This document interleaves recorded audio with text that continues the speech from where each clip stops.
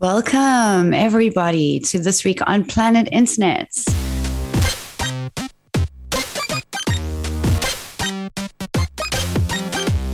Afternoon podcast. This week, we're talking about why the 2021 Emmys are a victory for New Hollywood. We're also talking about why going offline can be a great idea for writers, for content creators, for professionals in general, anybody in the tech or creative industry. We've also got the lowdown on how to hack your next performance review. So let's get into it. I am Natasha, your guest host this week, and I'm joined by Amy, your regular Hackanoon podcast host. Hi, Amy. Hi. Also with us today is Daria, Hackanoon's resident digital marketing strategist. Welcome to your first podcast, Daria. How is the weather where you are today? Yay, thank you. The weather is not so good because the autumn rains are back in town. So I think I need to order some vitamin D. But yes, happy fall equinox, everybody. Yes, that is a big day. What exactly is it? It has to do with the exact changing of the seasons. Does anybody have a more technical explanation? Yeah, I don't really understand what the equinox means in terms of the moon, but it signals the changing of the season, yeah. So today is the first official day of autumn. Got it. I see. It comes from the Latin word meaning equal and nox, which is so day and night are roughly equal in length. And when the sun crosses the equator from north to south, it marks this fall equinox. Okay. So now we know that's what the sun has to do with it. I don't think the moon has much to do with it. So cool. Now we're informed. Happy September equinox, everybody. Very exciting. On to more entertainment-based things. Why the 2021 Emmys are a victory for New Hollywood is our first story of today. It is by David Deal for Hackanoon. And essentially, it's a story about the victory of Netflix and Disney and Apple TV at this year's Emmy Awards. So I wanted to talk about that. Did you see the Emmys, everybody? Did you check in, or did you see variations of outfit posts on Instagram until you didn't want to look at screens ever again? I saw so many dresses, have seen so many dresses. There was the Met Gala. Instagram has just been unplayable. Saw the pictures from the Met Gala. Haven't seen the Emmy pictures yet, though. Yeah, you've got to check them out. Some really stunning looks.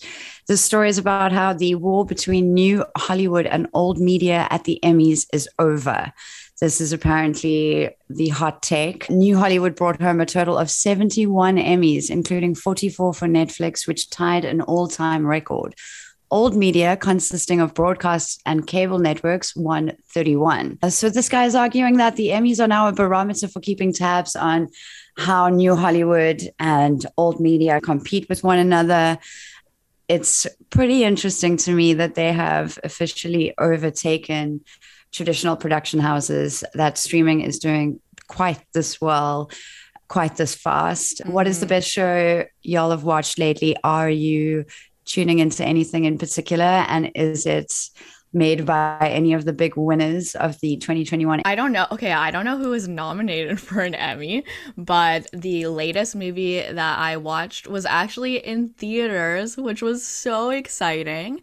And it was Shang-Chi, which is the new Marvel movie. I haven't been to the theaters in, I don't know, a year and a half, more than that.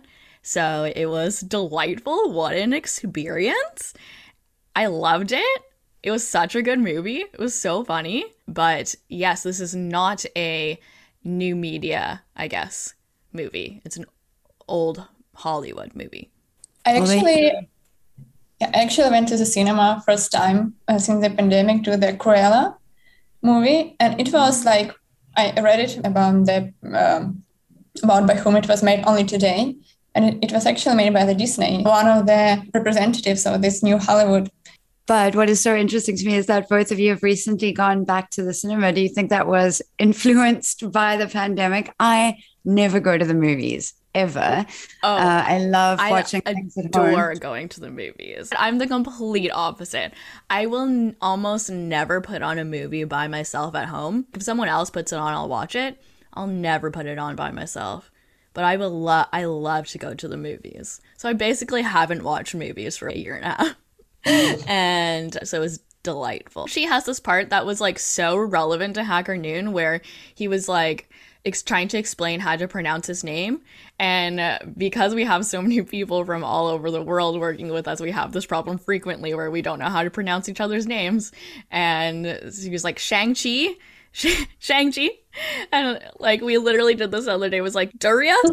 I don't know. Yeah, actually the same for me. I never watch movies, like movies at home. I only watch TV series at home. And because I really like the feeling of this, like the atmosphere of the cinema when you watch a movie, like it's like a whole new story, and going to the cinema helps like to focus only on this story. And I also like the popcorn, because the popcorn you buy, and the cinema and the popcorn you have at home is too different. It's not the same. Amen, Daria. I absolutely agree. I was reading a book recently, as you might know, the team might know, because I've brought it up a couple of times. I'm really enjoying it. It's a brilliant new book called Offline Matters by Jess Henderson. And its byline is Less Digital Guide to Creative Work. And a quote from that is about how the importance of what we create and experience offline is just inimitable and completely not something that can be replaced by digital experiences. And I think that's a good, for the future of cinema at least, that's a good sign, because I would think everybody's just got a big screen and Netflix and chill. It's something that I thought would maybe die. Is new media taking over only because of the pandemic and the fact that we actually can't really go to the theaters as much? Or is it because like new media is actually taking over? I don't know. But maybe in 5 years, it'll level out to more old Hollywood. Who knows? We'll see. Absolutely. Last thing on the Emmys, I wanted to talk about Michaela Coel's amazing acceptance speech. She wrote I May Destroy You, which is a fantastic show. I recommend it to everybody all the time. And she came up and said that her acceptance speech was for writers predominantly. The story that she wrote is, it's not very light content, as people might call it, but it's put in such a brilliant comedic kind of tone that it was really good. But her speech in there, she said, and I'll quote directly, do you think if I leave a little note here for Alex saying, hey Alex, could you just cut in audio of Michaela Coel's speech, he would do that? Because oh my god, all right, we'll have to see post-production what it comes out as. Right. For our audience, Alex is our podcast editor, and he puts in all of the things, all of the pauses, all of the ums, sometimes probably about 1/10 of the ums. And it's real, it's raw, I like it, but sometimes I'm just saying too many times. It's tough. Anyway, so hey, Alex, put in Michaela Coel's Emmys acceptance speech right here. Thanks. Okay, thank you so much. I just wrote a little something for writers, really. Write the tale that scares you, that makes you feel uncertain, that isn't comfortable. I dare you. In a world that entices us to browse through the lives of others to help us better determine how we feel about ourselves, and to, in turn, feel the need to be constantly visible.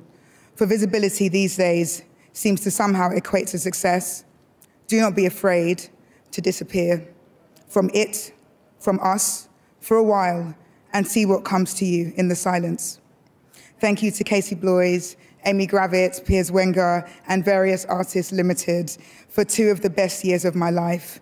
I dedicate this story to every single survivor of sexual assault. Thank you. Thanks. But just in case he doesn't, I'll read the bit that I liked to you all. So that entices us to browse through the lives of others to help us better determine how we feel about ourselves, and to, in turn, feel the need to be constantly visible. For visibility these days seems to somehow equate to success. Do not be afraid to disappear from us for a while and see what comes to you in the silence. And I really like that because, right? That hits me on my home. Right. No, I need the visibility to be successful. Everyone look at me. Look at how successful I am. Right? Like, what a crazy comment to make right now. I think everybody was just like, hang on, wait, what did she say? That really, it's so profound what she has implied. Yeah. And in so few words, can we get meta and just talk about the fact that she got this really potent message across in these like concise terms? It's such a beautiful speech. And that's her advice to writers. And it's just so hard because you do feel, as you say, all the time, this constant need like to update people, to feel seen, to be visible, even if you've got 400 followers. You're still like letting people know what you had for lunch, and you have this visibility need all the time. Okay, Natasha, way to call me out. Okay. Thank you. I do the same. Wow. I do the same. Okay. I'm not even me and my 400 followers are super happy, okay? You know that I have to delete the app every week so that I stop myself. It is bad for me. It is so bad for me. The addiction is real. But yeah, so I really like that speech, and it also tied into this book that I was reading. So that was a cool coincidence.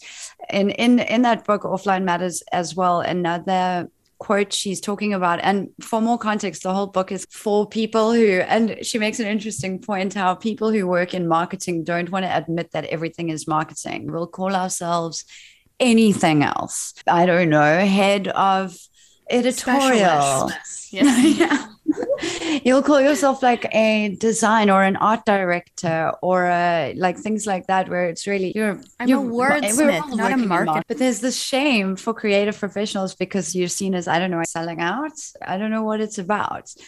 But yeah, so she has a huge manifesto. Let's all admit that it's old marketing. We need to do marketing. We live in a capitalist society. We're doing the marketing so that if we can just admit that, then we can do marketing more responsibly and create better marketing experiences, and recognize that we do have the power to do that, and that we don't have to just churn out what she calls a stream of posts, promotions, and mainstream marketing slush. And again, I feel called out because every time you want to launch a campaign, it's like, how much can we create? How much can we post quantity without really going from the user, and how we can add real value to their lives? Although I must say with Noonies, we're pretty good at doing that. We really think about how we can raise the visibility of people in the Hackanoon community.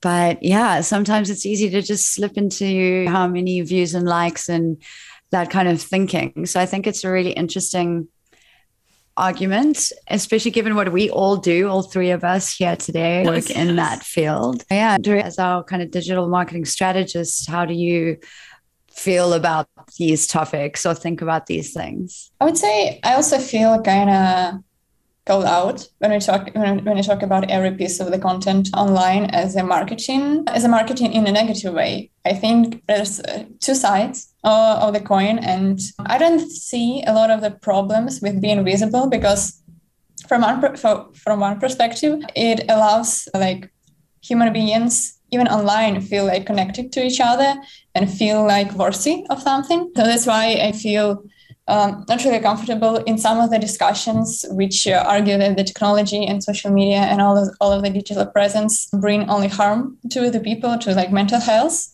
So I think we need to be looking at two sides of one coin and use the technology and social media as a tool to make us feel more valuable, even if it's sharing a lot of the stories. I don't promote sharing a lot of the stories which are meaning, but yeah, as a company, we are trying to showcase the value of what Hackanoon is, of what our writers actually can bring to other people in the tech community.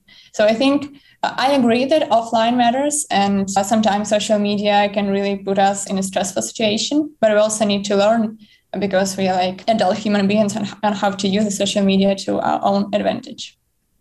And I think memes are also one of the greatest of using social media.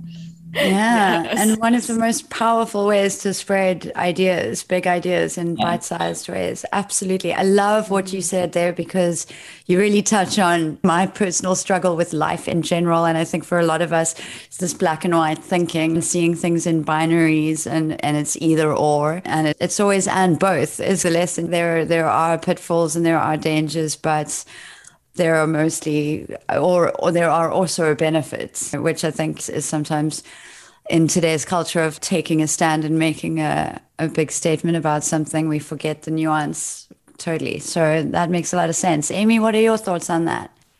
Yeah, I feel like I'm getting called out left, right, and center. Oh my God. You're speaking to my soul right now. Oh my God. Same, girl, same. Yeah, I feel like the constant need to like be sharing what I'm doing and look at me, look at how successful I am, look at how beautiful my life is. And it's like, why? I don't know. I really don't know. That silence was everything. I really don't know.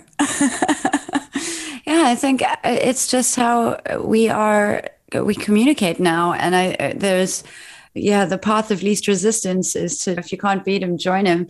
And as Daria says, we have agency in this life. We have accountability. We can choose to use these platforms and these channels in ways that are fun. And that doesn't always mean it has to be the most meaningful, educational, because I personally, the one thing that I do not stand for is this heavy activism that takes place for a lot of people in only Instagram spaces.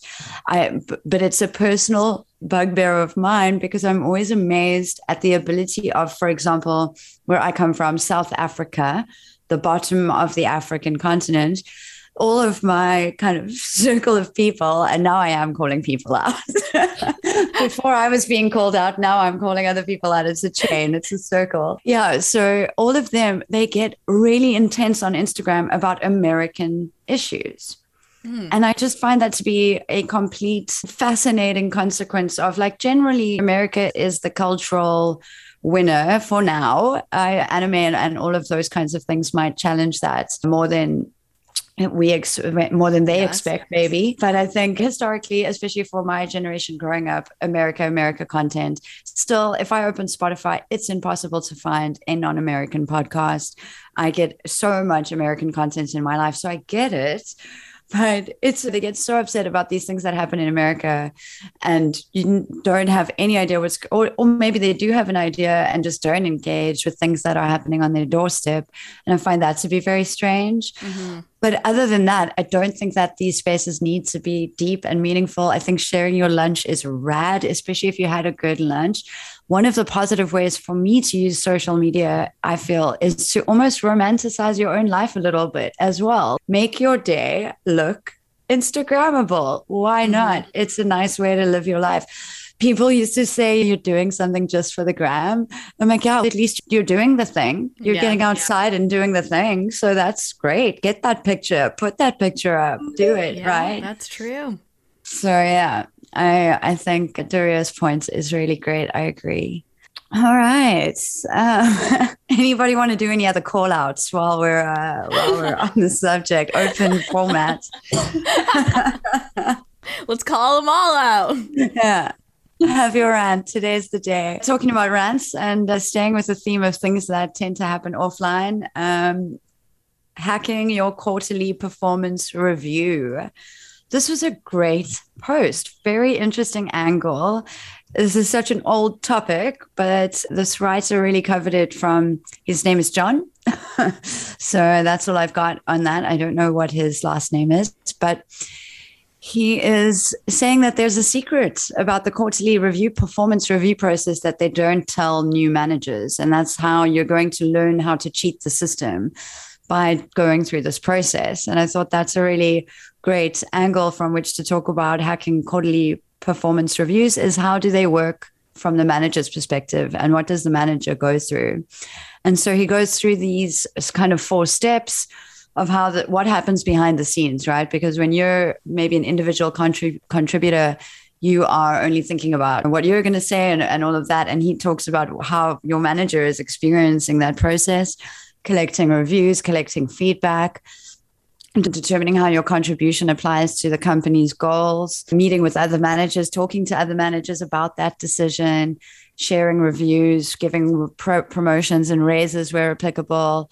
And then some managers take time after an emotionally exhausting process. That's the introduction piece. Fascinating. Then he goes into this other trend that I've been noticing everywhere, and these career frameworks, very formalized, tier-based frameworks for how your career path progression would look at a given company. And he's linked out to this really cool site called progression.fyi, and it sources open sourced career progression, career path frameworks, templates from various companies that are using and publishing these things. So Basecamp is in there, Buffer is in there, BuzzFeed is in there, some big names. And these are all people who have published their career path frameworks, the engineering principles, how you can expect to grow, what you will be expected to do at every level. Very open, very transparent, all of that kind of stuff. Yeah. Have you seen this? Have you heard about this? Is it something that you think you would like in your career? I don't know. What are your first responses to this?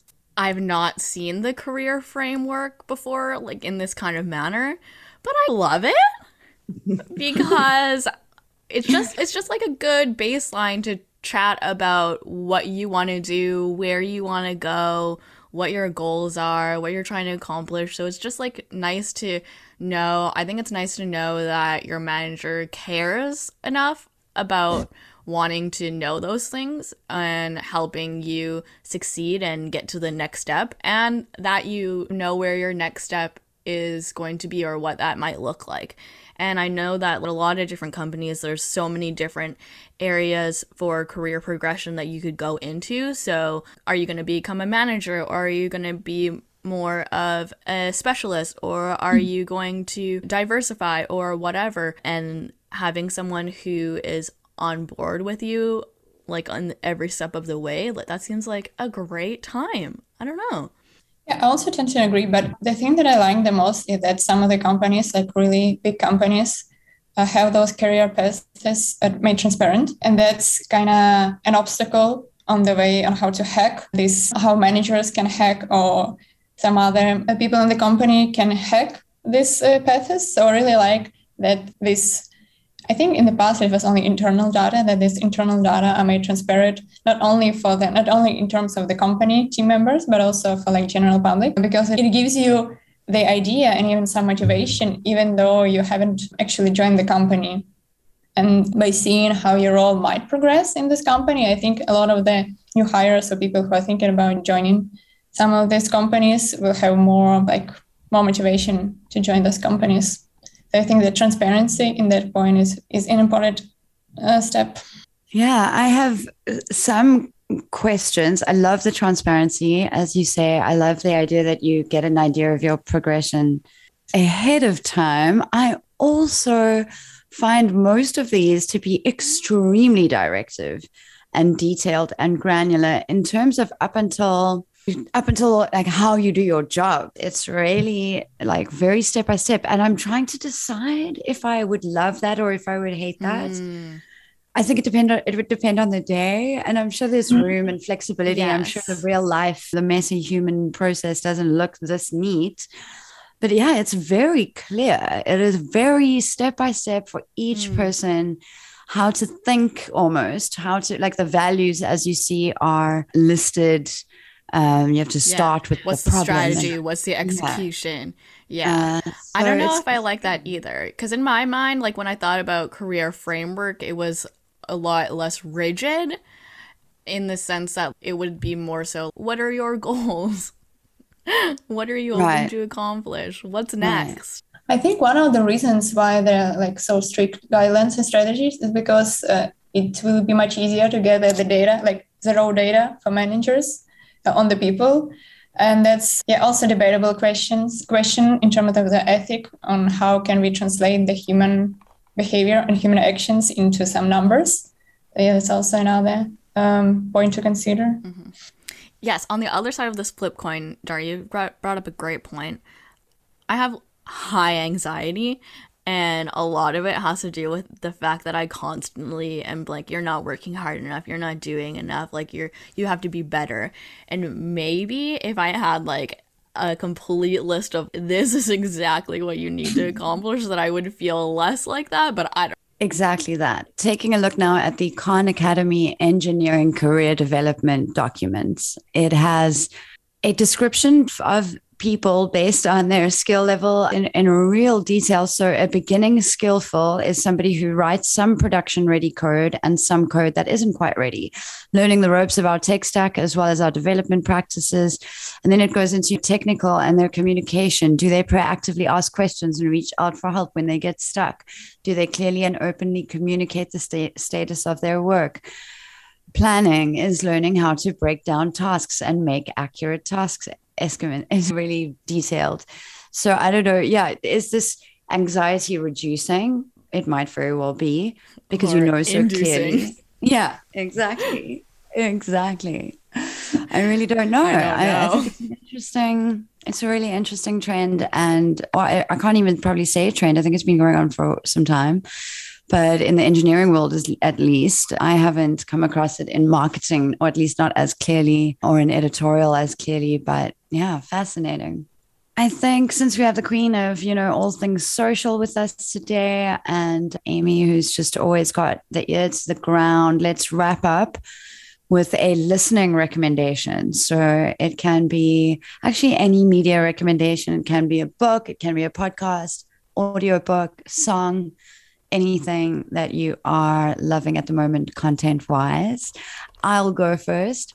I am absolutely loving Sounds Like a Cult pod. It is a podcast about the modern day cults that we all subscribe to.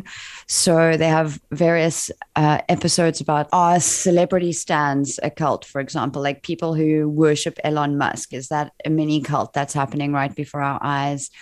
Is the royal family a cult? Is Rose Cycle and other like fitness brands a cult?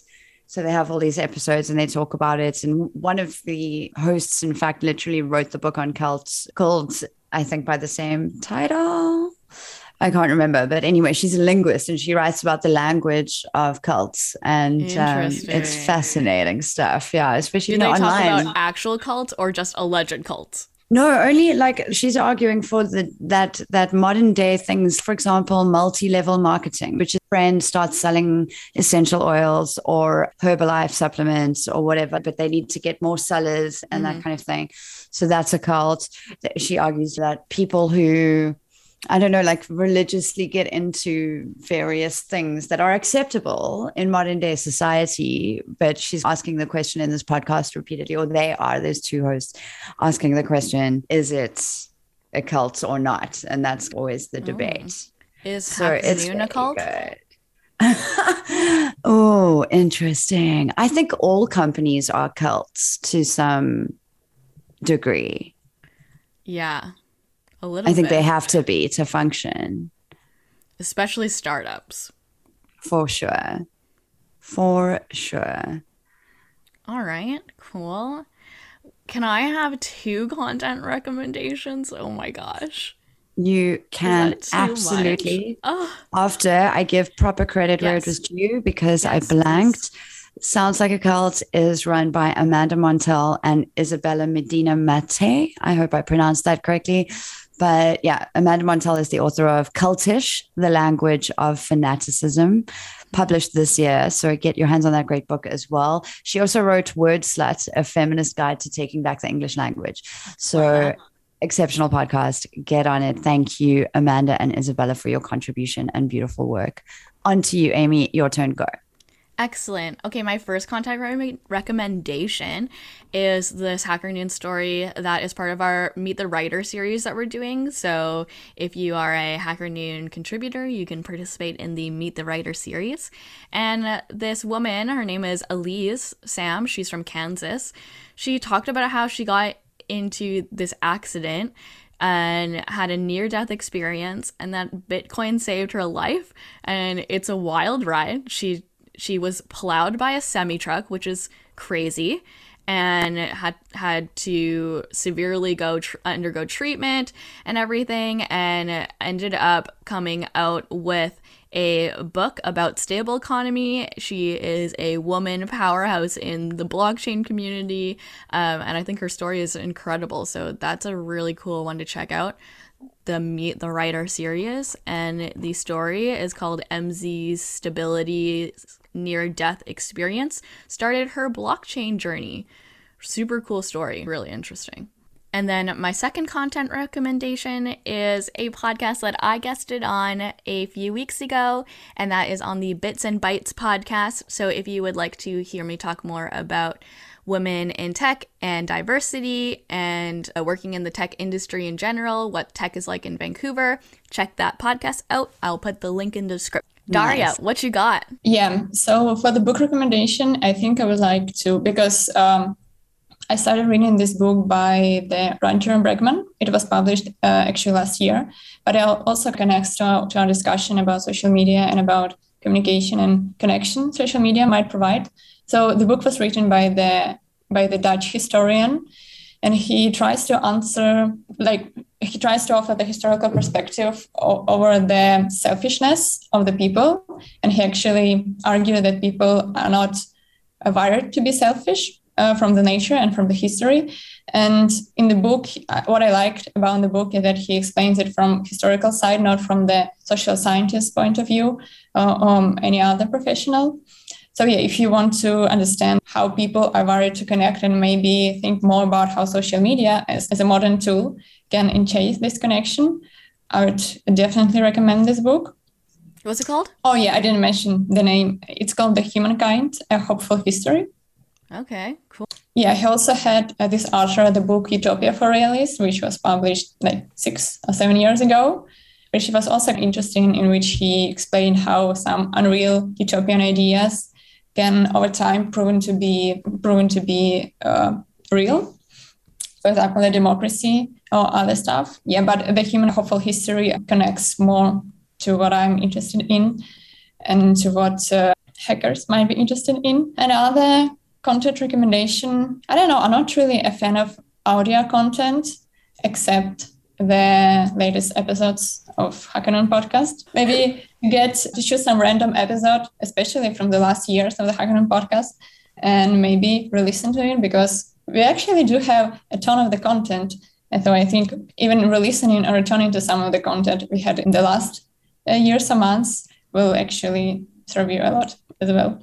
Absolutely. Agreed on that. And when you take that recommendation and go and find an old episode from this year of the HackerNoon podcast to listen to, if you do us the solid and leave us a review, we will stalk you and we will find you and we will send you free HackerNoon merch. And it will be a huge thank you from us to you for leaving a review on the HackerNoon podcast. You can help me do this. I've just decided it right now. It's a new thing that we're doing. It's brand new. We will stalk you. We will find you. We will send you messages of love. And stickers for your laptop. We're also arguing hard at the moment for a HackerNoon baseball cap. So actually, you can say in the review what HackerNoon merch. No, don't do that, because then they know we bribed you. Okay, don't do that. I take that back. Just we'll email each other. We'll chat. My people will email your people, and we'll send you a baseball cap or a laptop sleeve or a notebook or whatever you want. Okay, so leave us a review. We heart all of you. Love you. Yeah, a lot. Like we love you really a lot. And keep writing for HackerNoon. Anybody can submit a story to HackerNoon. There may or may not be more just rewards coming up in the shape of various things that can't yet be talked about. So get onto HackerNoon, create an account, and submit your tech story. We want to read it. We want to publish it. We want to feature it on this podcast. All right. Big love, everybody. Thank you so much for listening. And thank you to Amy and Daria for joining me today. Goodbye. Bye. Bye, everybody. Keep listening to the HackerNoon podcast. This has been This Week on Planet Internet.